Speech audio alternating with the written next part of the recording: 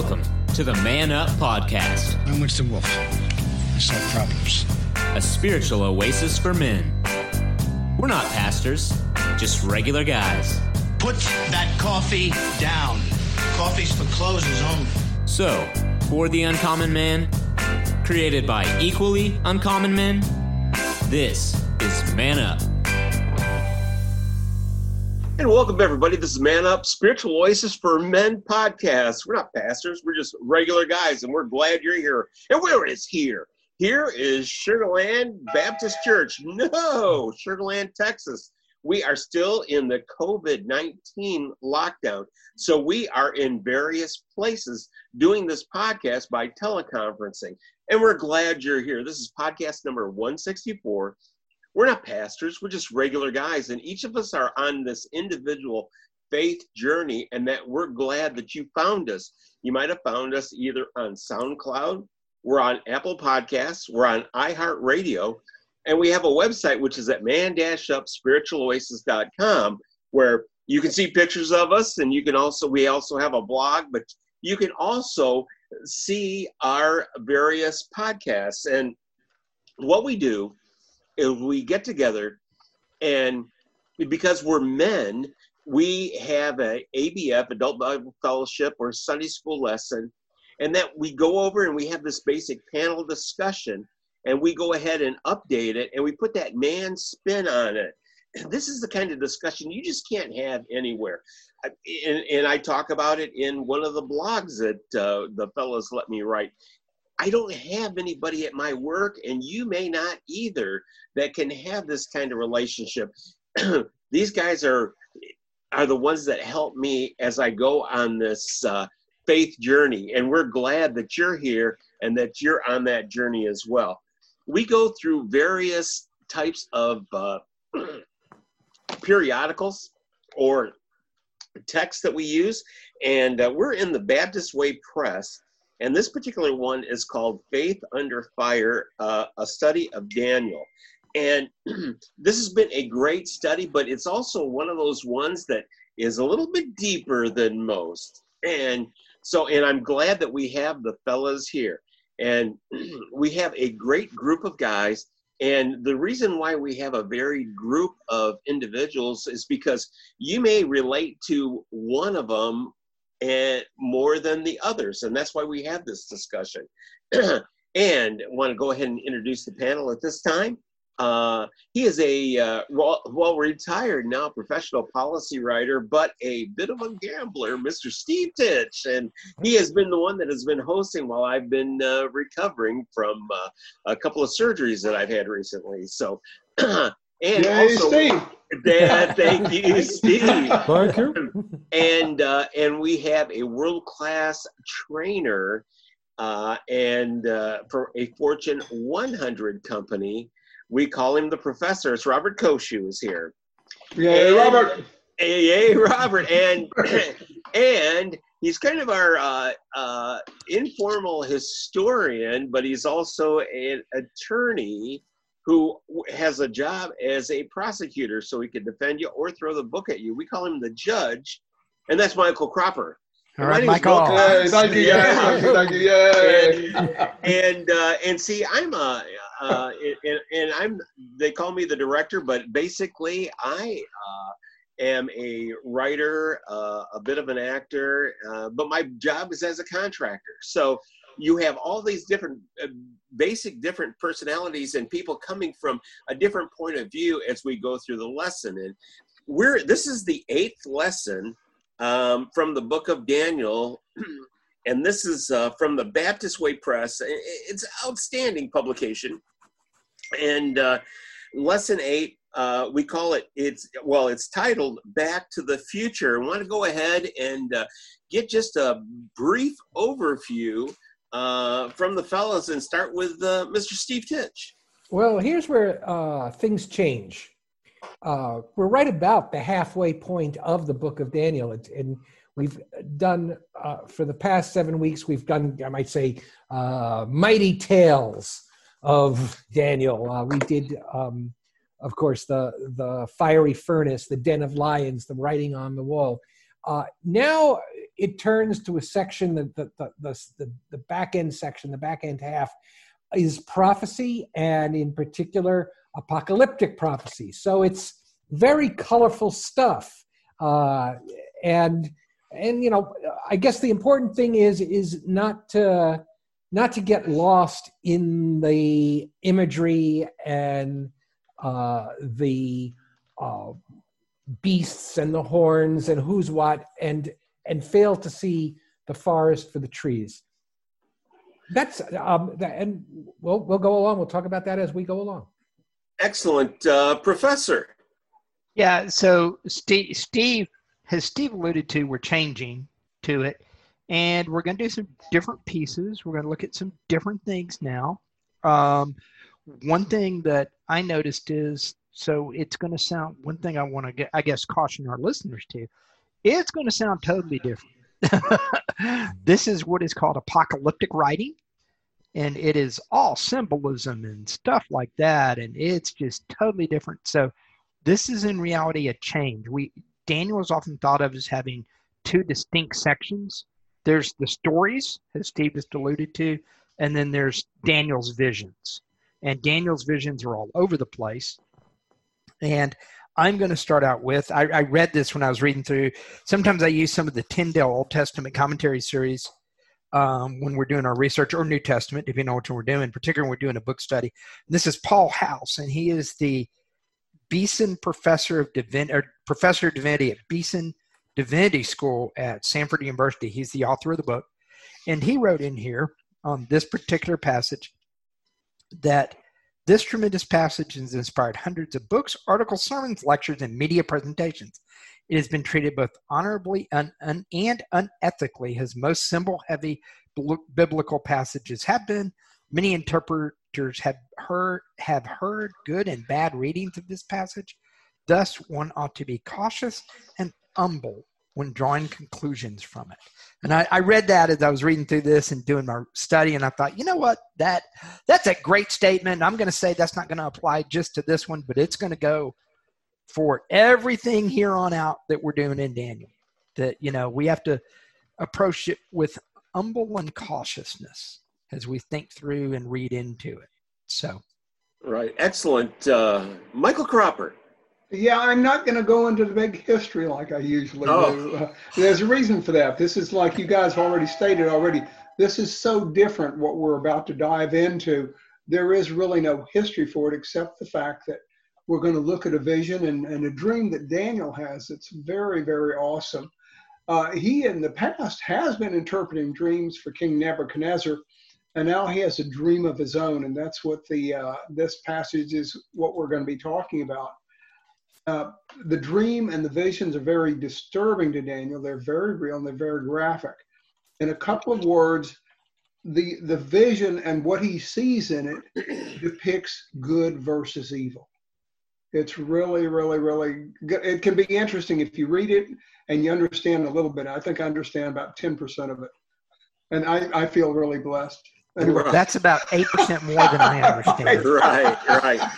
And you know, and I just wanted to throw this out there for you fellows. I mean, of course, this is the No Church Answers tour, and that's what we do here.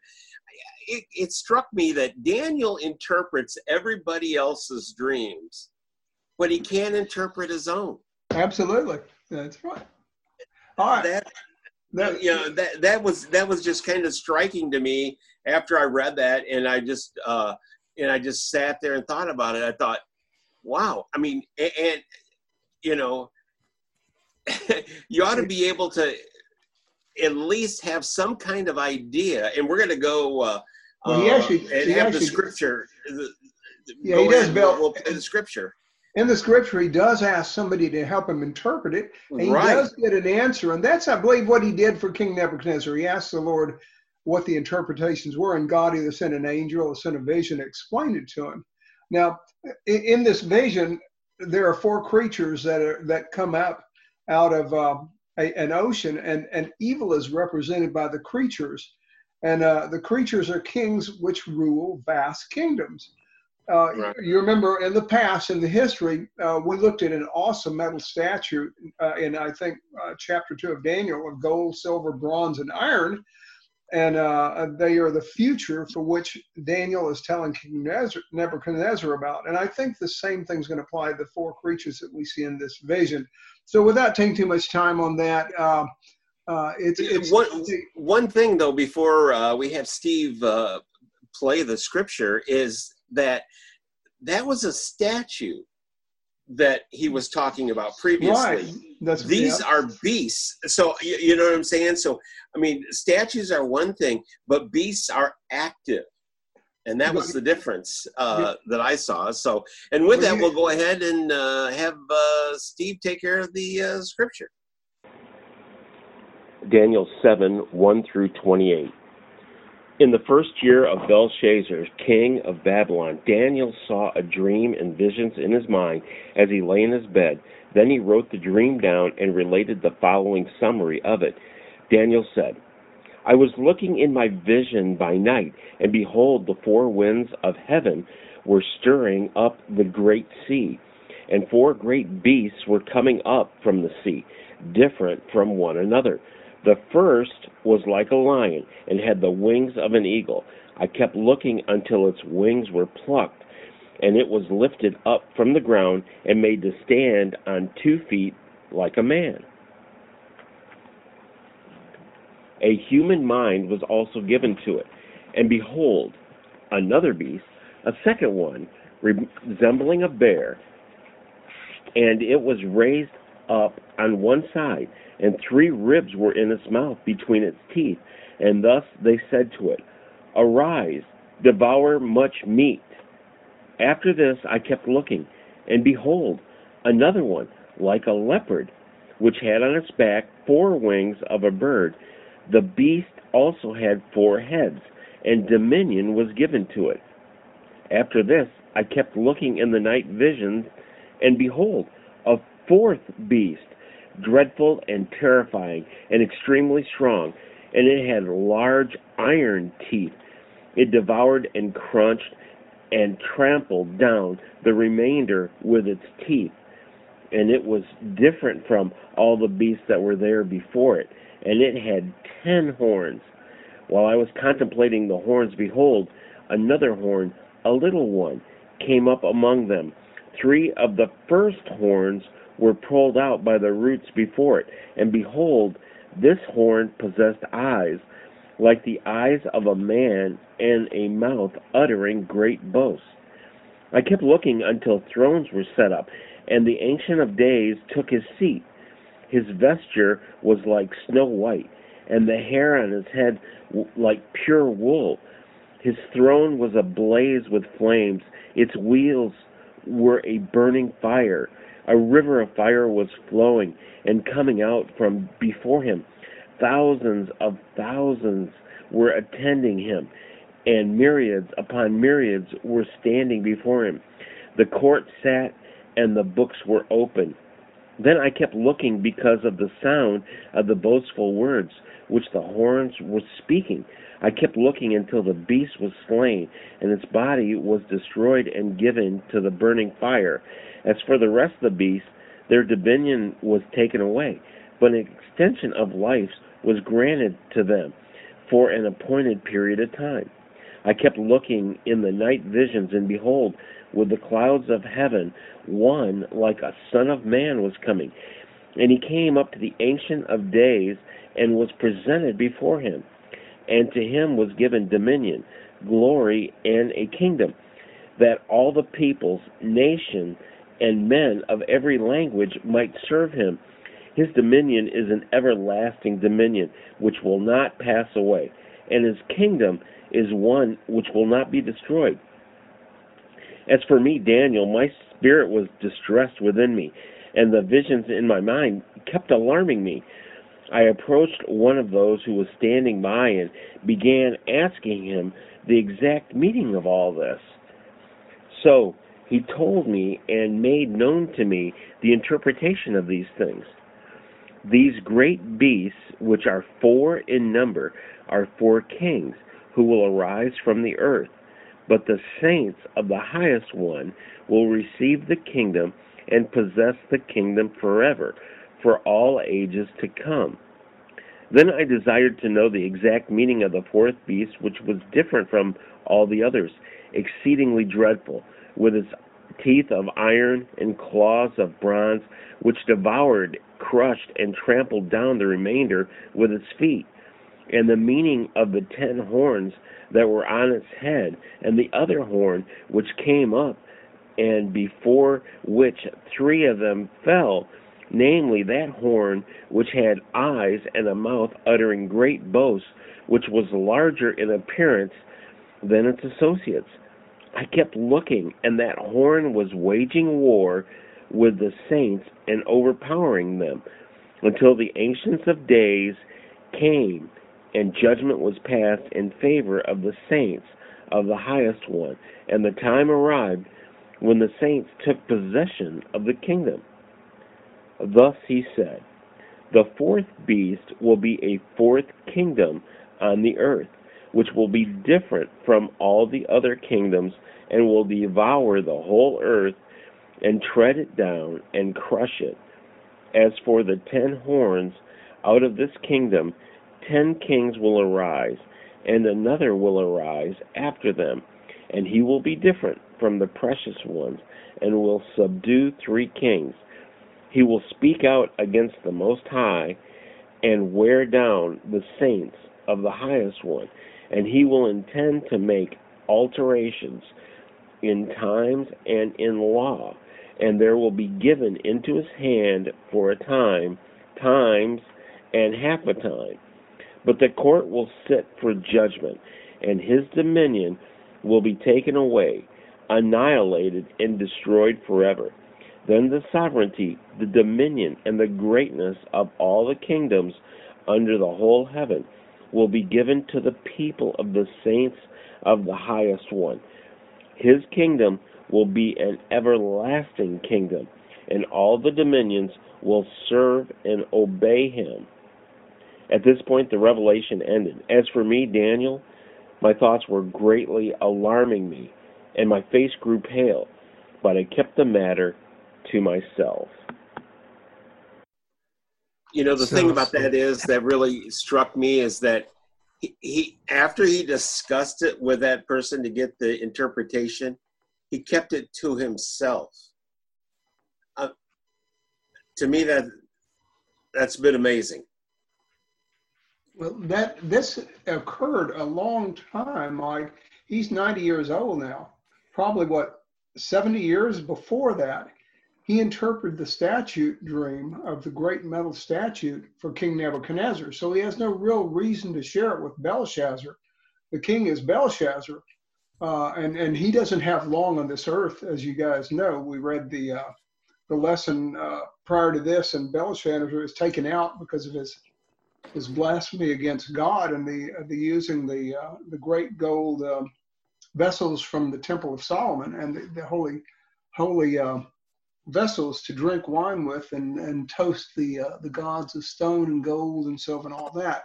Now, where I mentioned earlier that this can be a more detailed look at the statute itself. The first creature in there that comes out is a lion with wings. And Babylon, through a number of its kings, depicted itself with statues of lions with wings on their steps and on their palaces during Daniel's time and after Daniel's time. So the first creature can easily be, and look at what happens to the first creature. It's very interesting. The first creature has his wings plucked off. So he's humbled. He's brought to his knees. And then he's given the mind of a person, which is exactly what happened to King Nebuchadnezzar. King Nebuchadnezzar became an animal. He was humiliated.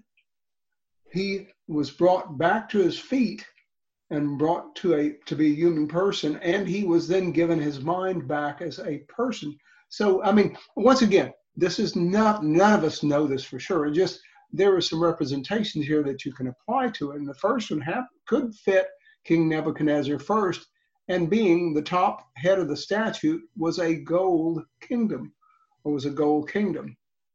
The second kingdom, I think the one of the authors I've been looking at, and I'm sure you guys all looked at explanations and stuff of the passage itself.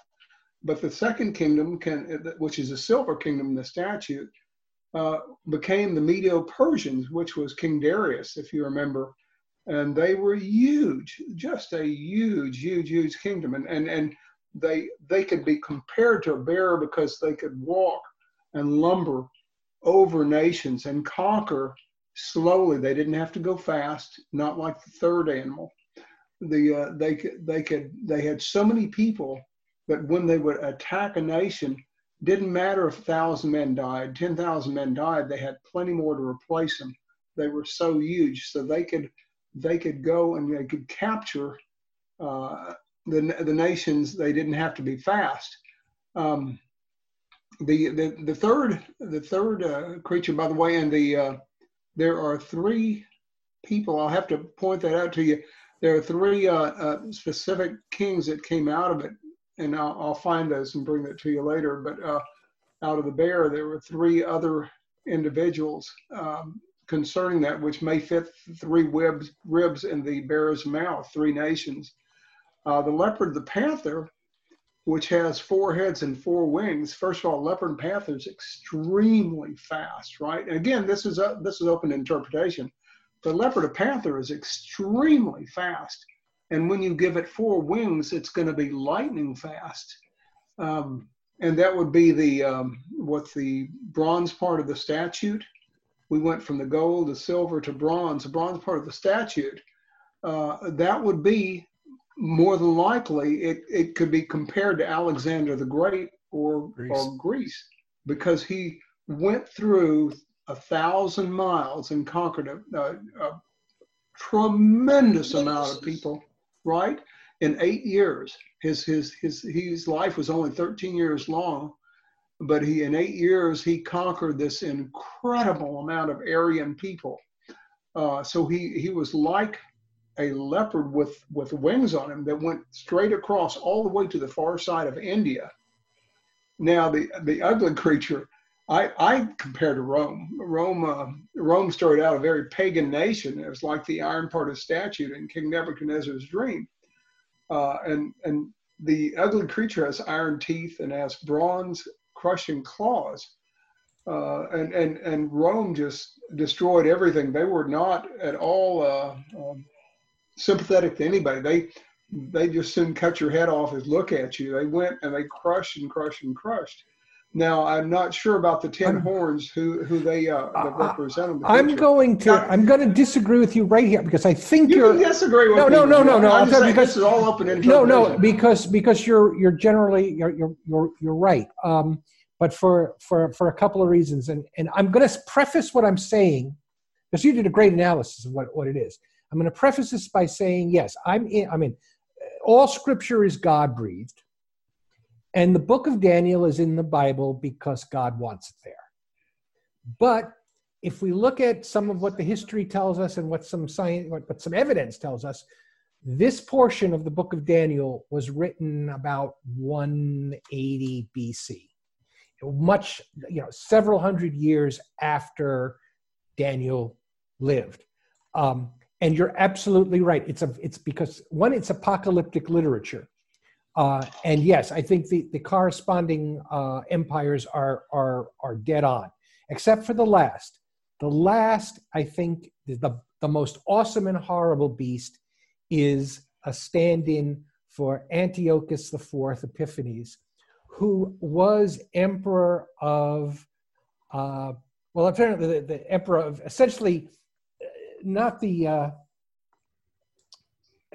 Greeks, but the Seleucids, who were kind of offshoots. They now offshoots of Alexander, and he was truly oppressing the the Jewish people in the 2nd century. It was under his reign that you had the Maccabean revolt, which is you'll find in the Old Testament Apocrypha, but it is historic. It is historical. And where I'm getting at is to go back to also something you said at the top of the podcast, was that this is a story of good and evil. of good, evil, Yeah. and judgment. And I think that's and to take things again, not to get too into like what does the horn mean and what does halftime mean and all of those things.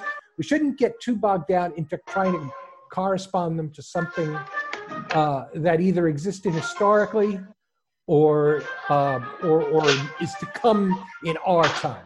What we really have to meet at this is that God's going to win. God's got the winning team. And yeah, there's going to be beasts, evil kingdoms, tyrants roaming around the world, roaming around the earth, but they're all going to face judgment. And then of course, and I know that Robert's want to get into this. You have the appearance of the Son of Man. Well, I was going to say the only two interpretations that I'm 100% sure of is the Ancient of Days is God. Period. End of discussion. That's the only one. Mm-hmm. And the Son of Man is Jesus Christ. After that, there's your interpretation. There's the one Mike was talking about. There's also interpretation from a dispensational theology where this is all related up to and talking about basically the same things that is in Revelation chapter 13, which then refers to the time of Antichrist, the tribulation, and all of that kind of stuff.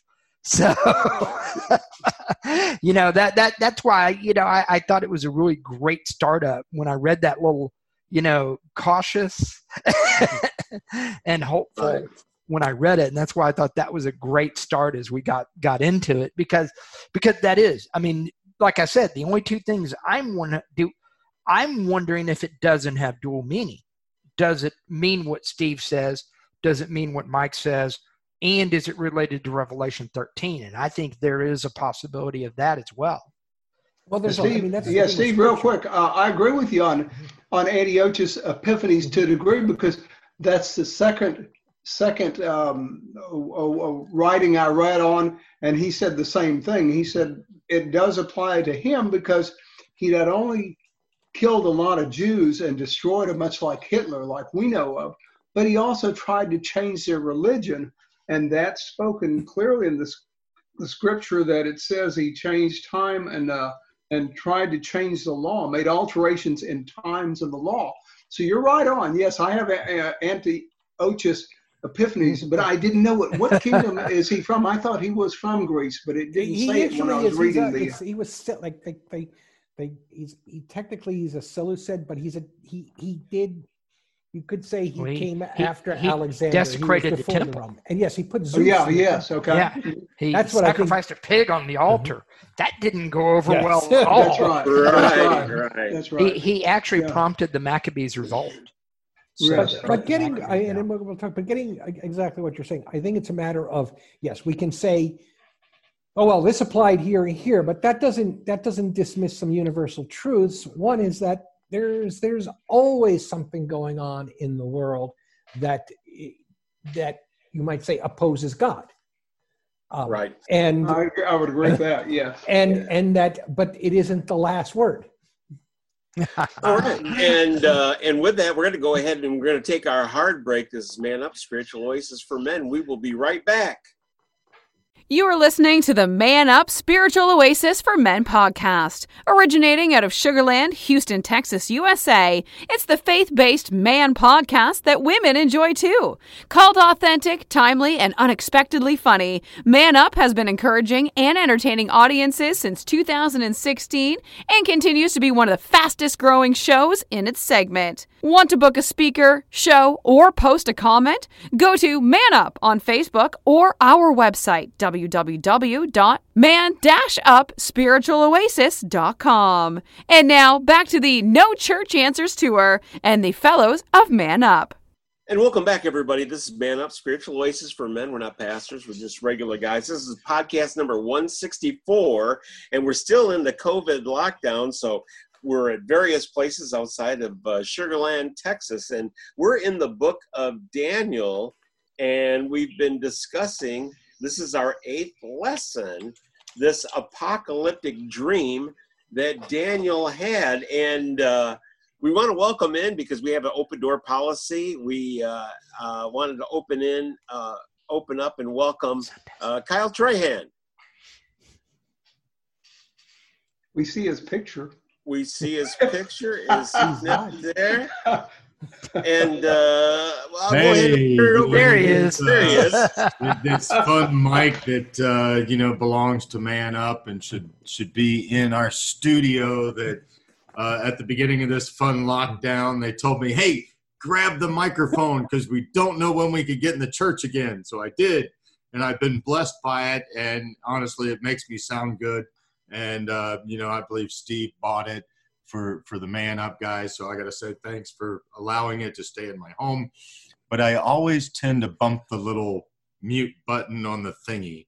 And I turned my microphone on Zoom, but hey, technology is not being my friend today. It took me about 20 minutes because I had to reboot the whole laptop and everything else. And, it's one of those things where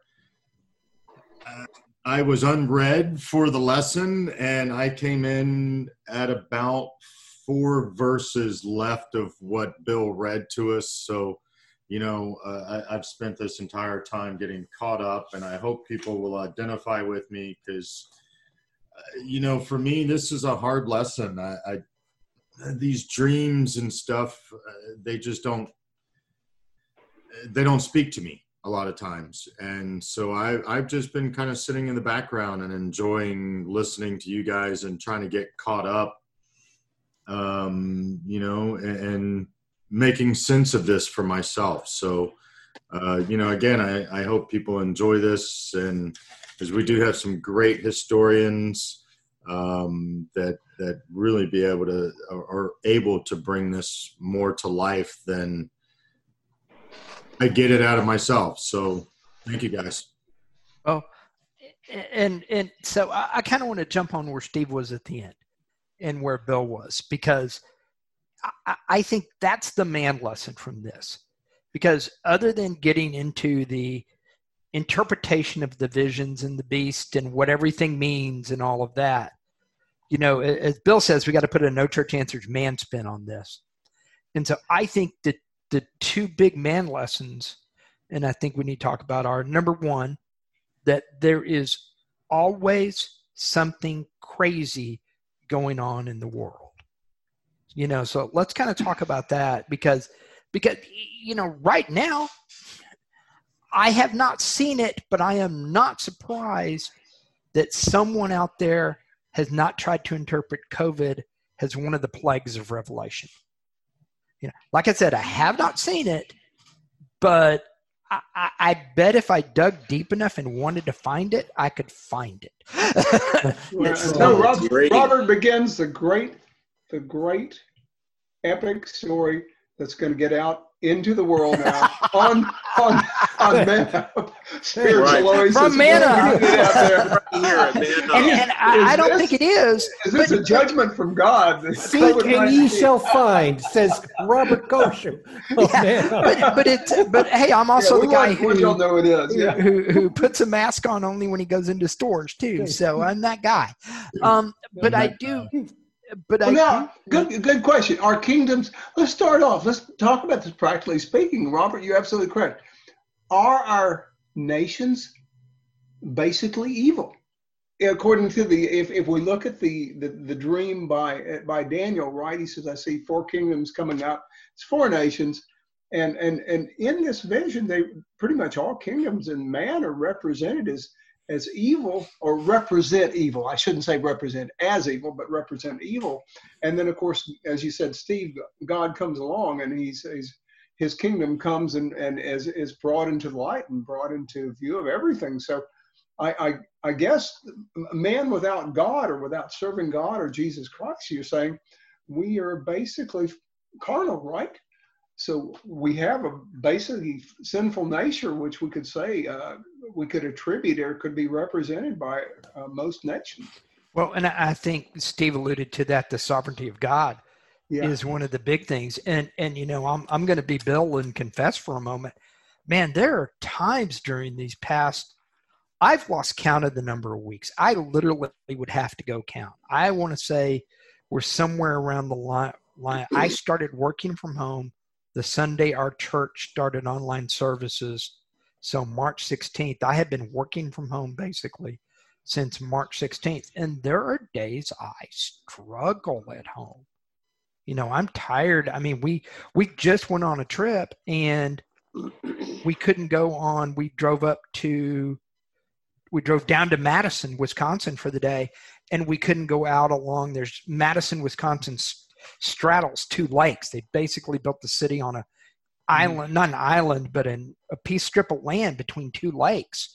And there's a really great like restaurant area that overlooks the lakes and all that. And that was closed and we couldn't go to it, you know, and we were limited on what we could and couldn't do on our trip. We had to actually plan our meals such that we weren't, because a lot of times when we're driving, we'll stop and go in, you know, not a sit down, but like at a fast food restaurant. Ironically, sit down restaurants are doing the limited capacity thing, but almost no fast food is open at this moment. So we literally had to plan our driving without actual stops anywhere along the way. And, you know, frankly, you know, like I said, I'll confess, I struggled with COVID and quarantining and being stuck at home all the time. And, you know, and it's hard to remember that God is sovereign and in control of all of this. Well, to answer, I like Mike's question because definitely the authors of the Old Testament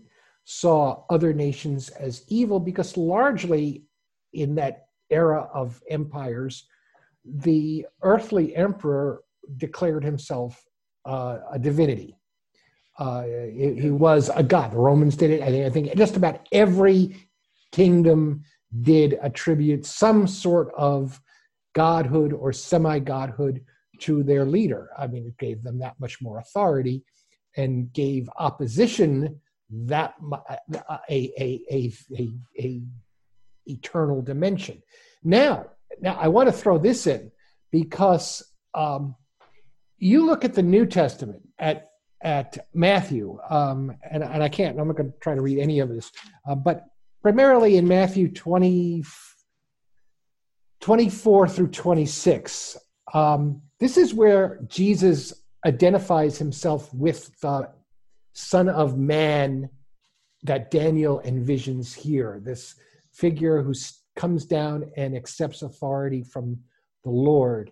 And he gives, in Matthew, and again, I'm not going to read this, but 25, you can look at 25, Matthew 25, 31 through 46.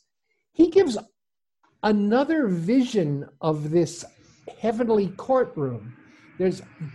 Doesn't have the apocalyptic language, but we do have God on the throne.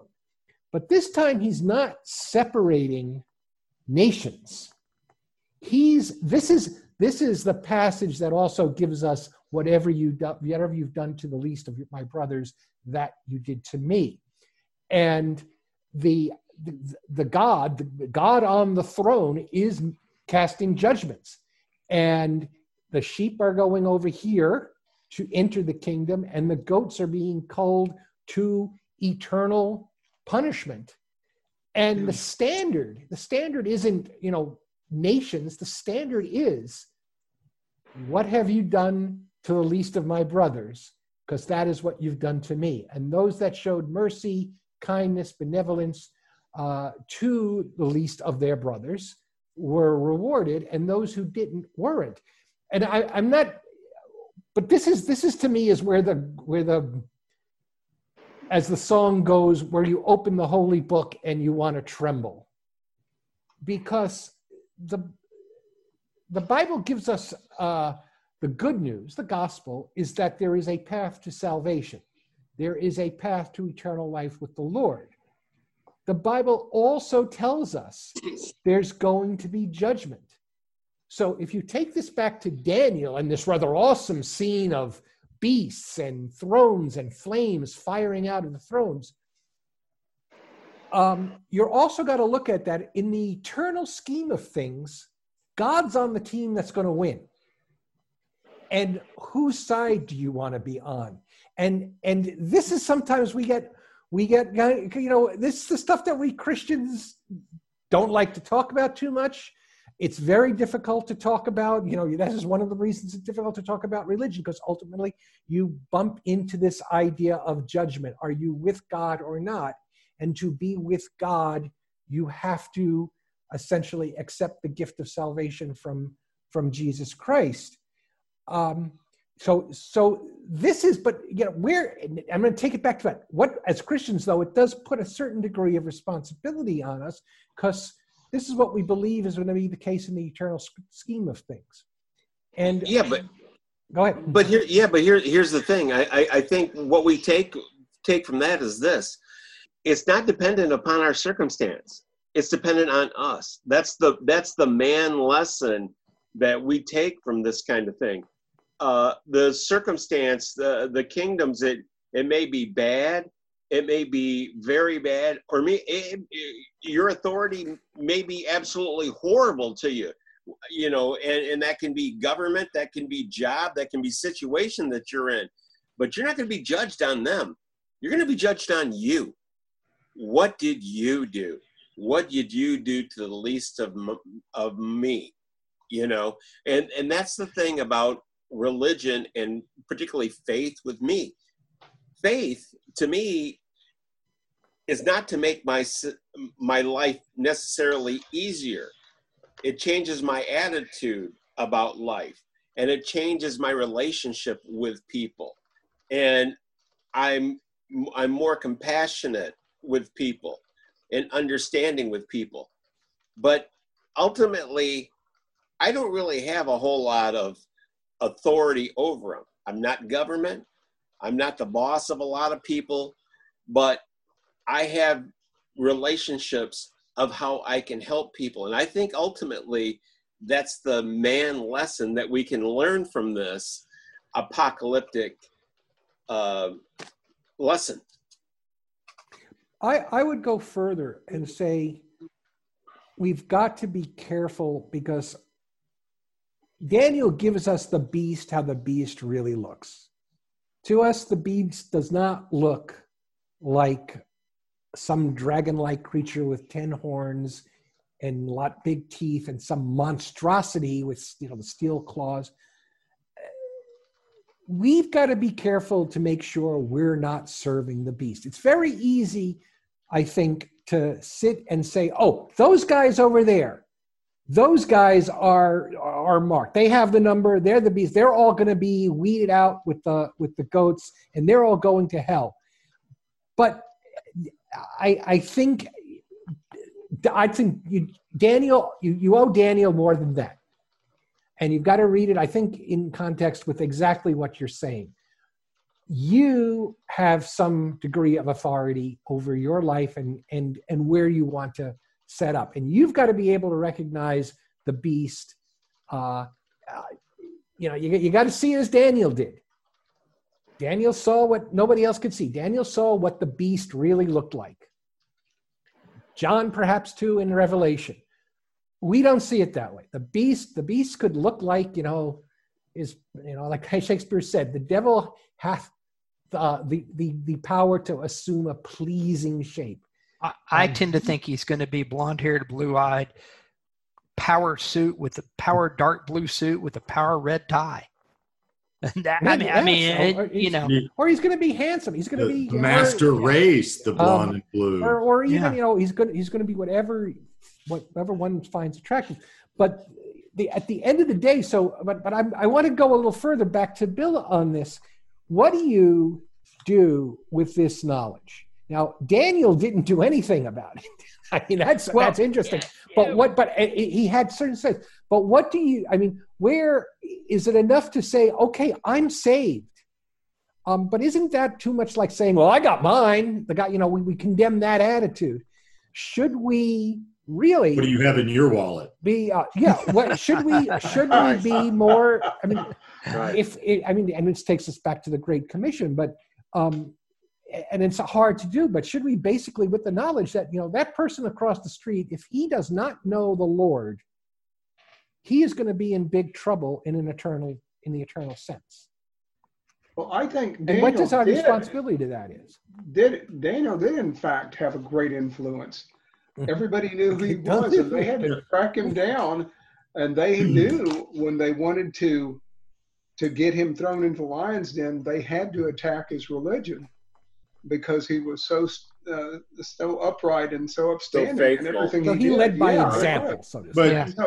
It's phenomenal. Yes. So now, interesting, we're talking about this, and of course I mentioned those four kingdoms as being kingdoms of evil or representing evil, but we have a kingdom here that you're talking about now, and that's the kingdom of the saints and the kingdom of God. And each of those can come. I just want to clarify this.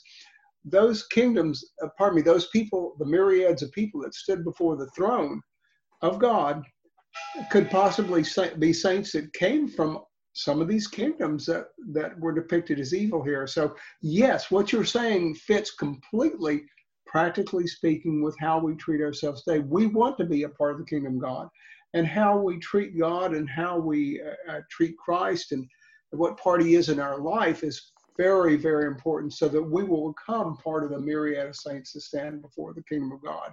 And it's a whole kingdom. Anyway, just a thought.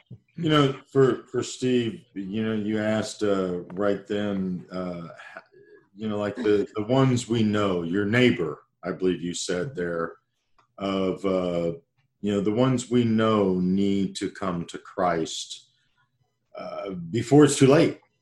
I mean, you know, the tribulation will happen and you're stuck here and we're all gone and, oh, wait, they were right. You know, well, then, you're stuck, you know, and, you know, there are people in my own family, you know, extended and otherwise, that we pray regularly for them to have their God moment, you know, for them to be able to say, you know, I know Christ and I take him into my heart.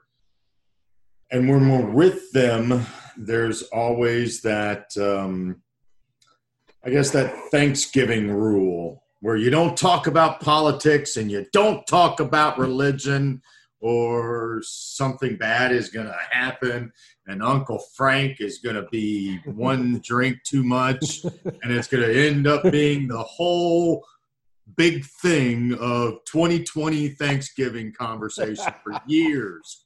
Right. And, you know, but it is that thing that it is a very difficult question. I'm glad you brought that up because I don't know the real answer to that question. And I think about it often because there are, I can think of 5 names that I'm not sure that if the tribulation would come, I hope my number is punched the way it's supposed to be and I'm gone, but I don't know about them.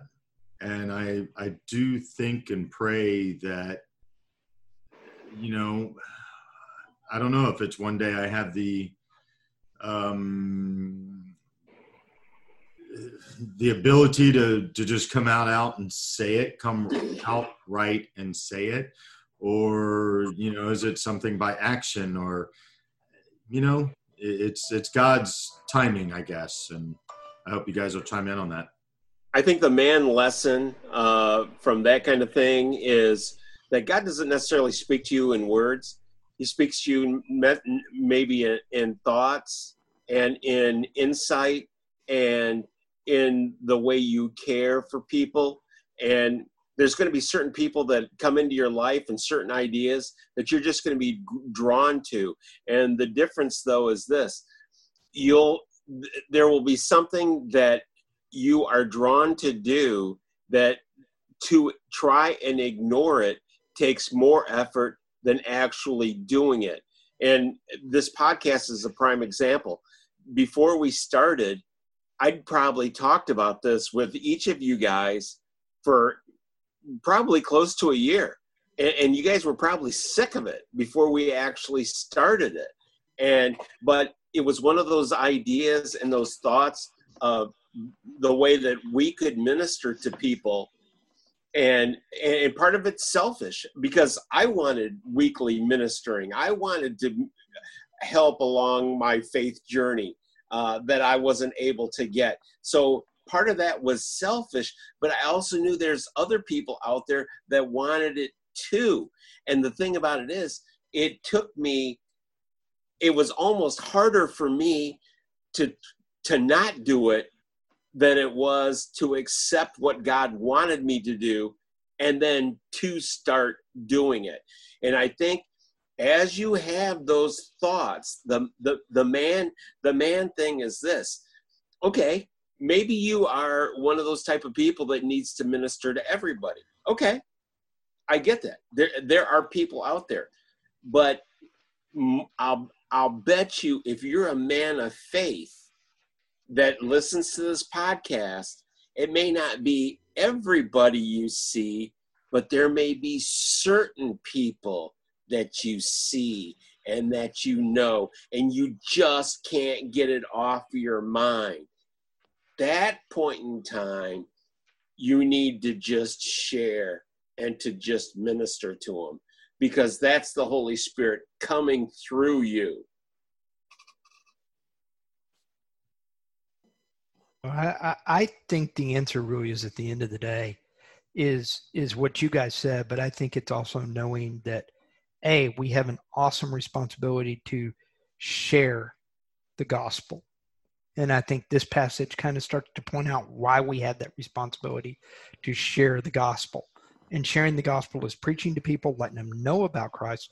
But it is also, as you said, Bill and Steve, how do we treat the least of these? And Kyle, you've talked a lot about in the previous podcast, the attitude of service.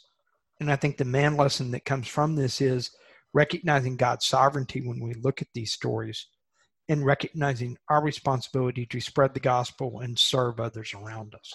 And I think that I'll let that serve as my conclusion, because I think that is pretty much the bottom line when we look at these. Because like I said, when I read through this, there's all kinds of interpretations out there. If you get into the millennial kingdom of Christ, there's the premillennial, that Christ will come and take the saints away before the 1,000 years. There's a postmillennial that will be here during the 1,000 years.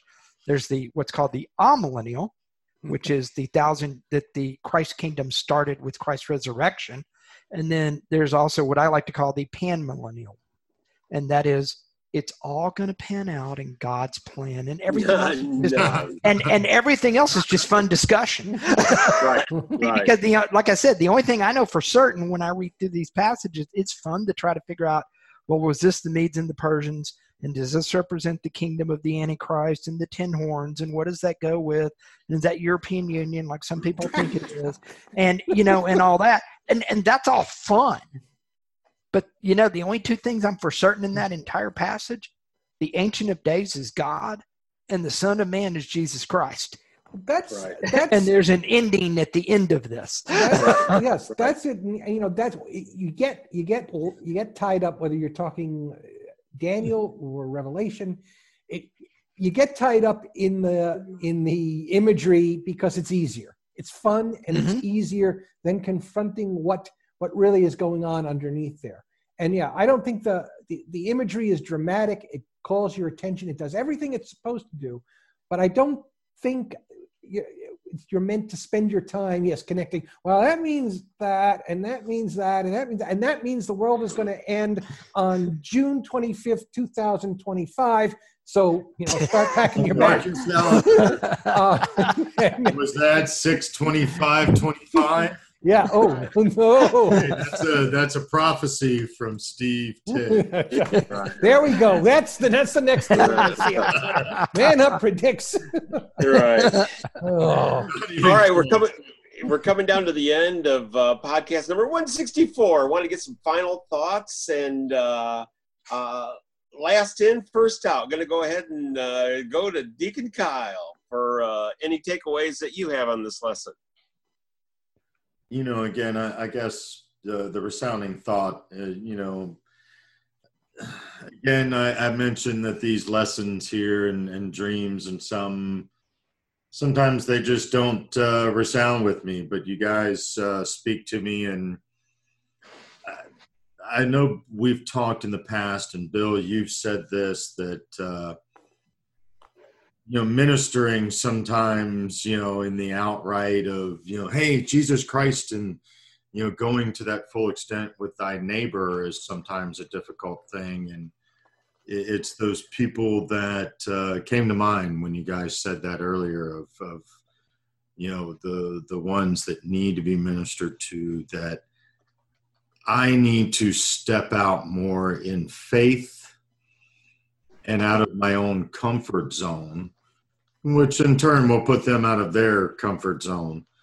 But, the point is to get myself out of that comfort zone, because how would I feel if I punched my, train ticket correct by the conductor, and I get my ticket to heaven and I leave a family member here unsaved, unknown? Maybe they come after the fact, as I said earlier, but man, you got a long time to go through a bunch of mess that is going to stink.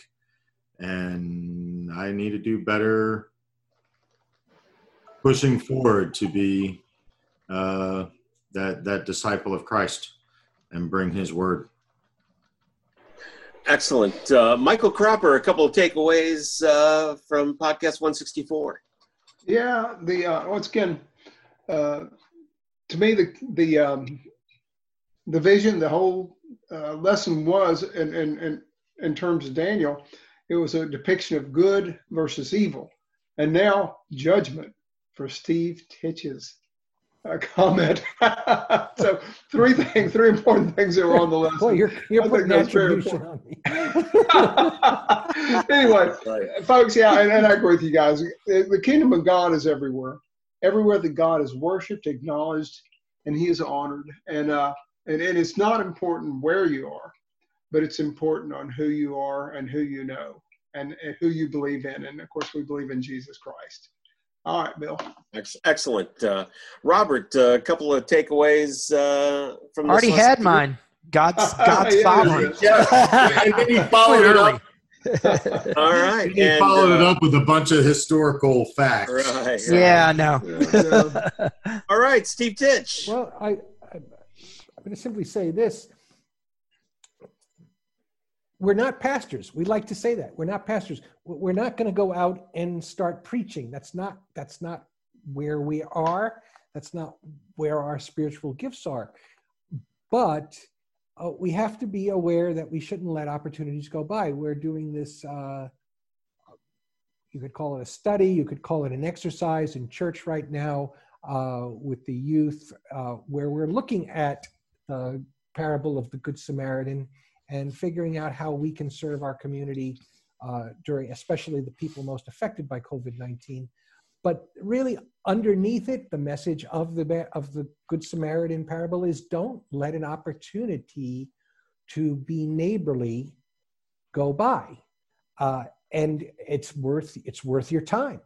You can read the parable and go more in depth with that, but that's, I think, what this is all about, and maybe the answer to the question. We can't go, and I don't think the expectation even is to bring this up in a touchy family situation, but I think God provides those opportunities, and they may come one in onesie twosies. The trick is, I think the Spirit flashes the light at you and said, this is it. And you have a choice there to, jump right in or pass by. And so be open to that. Thanks so much for all that, fellas. Another great discussion. And my takeaway is this. Life and the world is filled with good and evil. And it's up to us to make sure that that the good in us comes out, and ultimately good does triumph over evil. So thank you so much for tuning in. This is Man Up, Spiritual Oasis for Men. We're not pastors. We're just regular guys. You can find us on Apple Podcasts. We're on iHeartRadio. All of our podcasts are archived on SoundCloud. We have a website, which is at man-upspiritualoasis.com. You can see pictures of the fellows. You can see our podcast through there. We also have a blog. All sorts of good things are going on here at Man Up. Want to encourage each and every one of you, and we know this is tough times, and believe me, it is tough for us too. Doing this teleconferencing as opposed to being in the studios together, doing this podcast. But we want to encourage you to tune in. We have a traditional Baptist Sunday worship service, which is Sugar Land Baptist, and .com, or you can find it on YouTube. Sugar Land Baptist Church starts at 9:45, where you can experience that. And when the COVID-19 thing is over and you're able to congregate, we want to encourage each and every one of you to join a local Bible-based church. Why local? So you'll go participate, get in a small group setting, and find one that is men only. And if there isn't one, start one. This is Man Up. You've been listening to Man Up. You want answers. I want the truth. You can't handle the truth. Dedicated to the uncommon man, created by equally uncommon men. If I were the man I was 5 years ago, I'd take a flamethrower to this place. You can contact us on Facebook under Man-Up. Post questions, and we'll answer them right here on the Man Up Podcast.